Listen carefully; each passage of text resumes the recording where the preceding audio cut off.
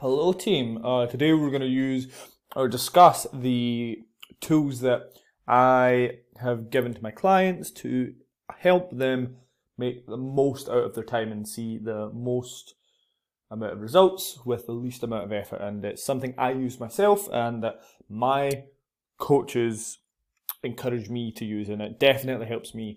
And it's a time management sheet. Now this is just a little simple spreadsheet on your phone, on an app like Google Sheets or Excel that you have, and you just break down your week generally. Some people like to go really in depth with it to the point where they have every 15 minutes planned.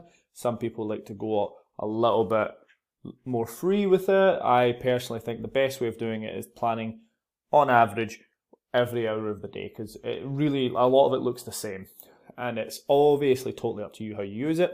But I think there's a lot of benefits to it, and we're going to talk about that today. So the main thing about a time management sheet is it helps track things, and what gets tracked gets managed. You can easily identify the gaps in your week that are for exercise, your free time, meal prep if you choose to do so, potential gaps or overbooked time slots that could cause issues. So if you're booking in too much work, which I tend to do, in one day, and then you get stressed from that, so then that stress causes you to go and eat food that maybe doesn't align with your goals, or makes you avoid training because you're tired from being overbooked, and then you try to relax from the back of that and it just snowballs. So you can really see how a time management sheet can really help that. And if we take a further little look into it, what we see from time management sheets is that we can look at where we need to focus our energy. So if we talk about training, nutrition and recovery, okay, so whether that is to get more muscular, stronger, to build habits, to help joint strength, these kind of things. When it comes to training, we think the actual training itself, the stimulus, the adaptation, which is recovery, so sleep and nutrition, and we look at these three things, and then we can start to break them down so it doesn't seem so overwhelming. So a time management sheet would show these factors in mine and my clients' lives. Sleep time, work time, training time, prep time, that's for food and for other things related to life, relaxation time. So that's 5 things that it shows.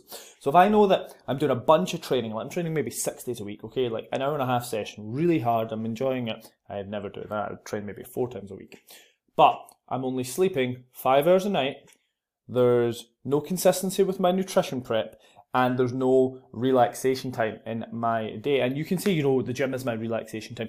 Yes, but I'm talking about things where there are no stress or outward stimuli in your body, and you're just existing and doing something. Low stress, and I mean low stress in the sense of stress on your body, because training is a big stressor on your body, and how it impacts you. So you need to know that you've got enough time to sleep. It's different for a lot of people, but most people fall between 7 and 9 hours of sleep per night. You need to know that you've got enough time to train for an adaptation to occur. That's probably around 3 hours a week, plus commute back and forth once we get back into the gyms.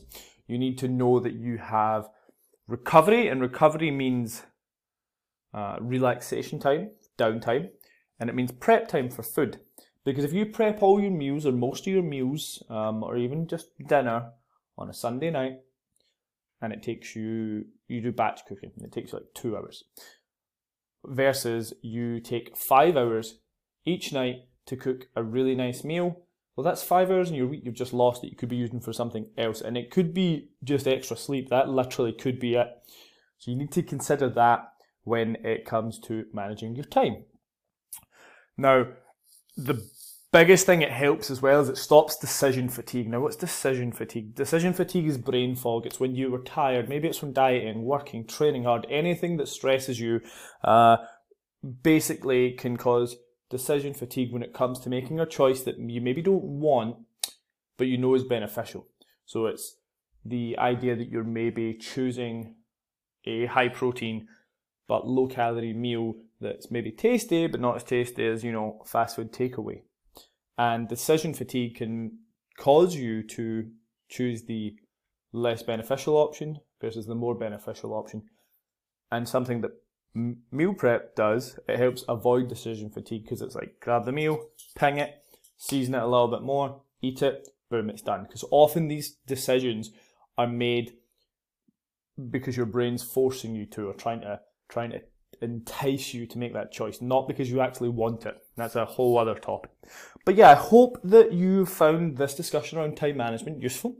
I do have a time management template, so for anybody listening or watching this, if you want to contact me on my socials, that's Jordan Fleming, Fleming with one M, Fitness at Instagram, so at Jordan Fleming Fitness on Instagram, or you can email me, it's jayptbusiness@gmail.com, that's jptbusiness@gmail.com, and yeah, thank you for watching, and we'll see you tomorrow, hopefully.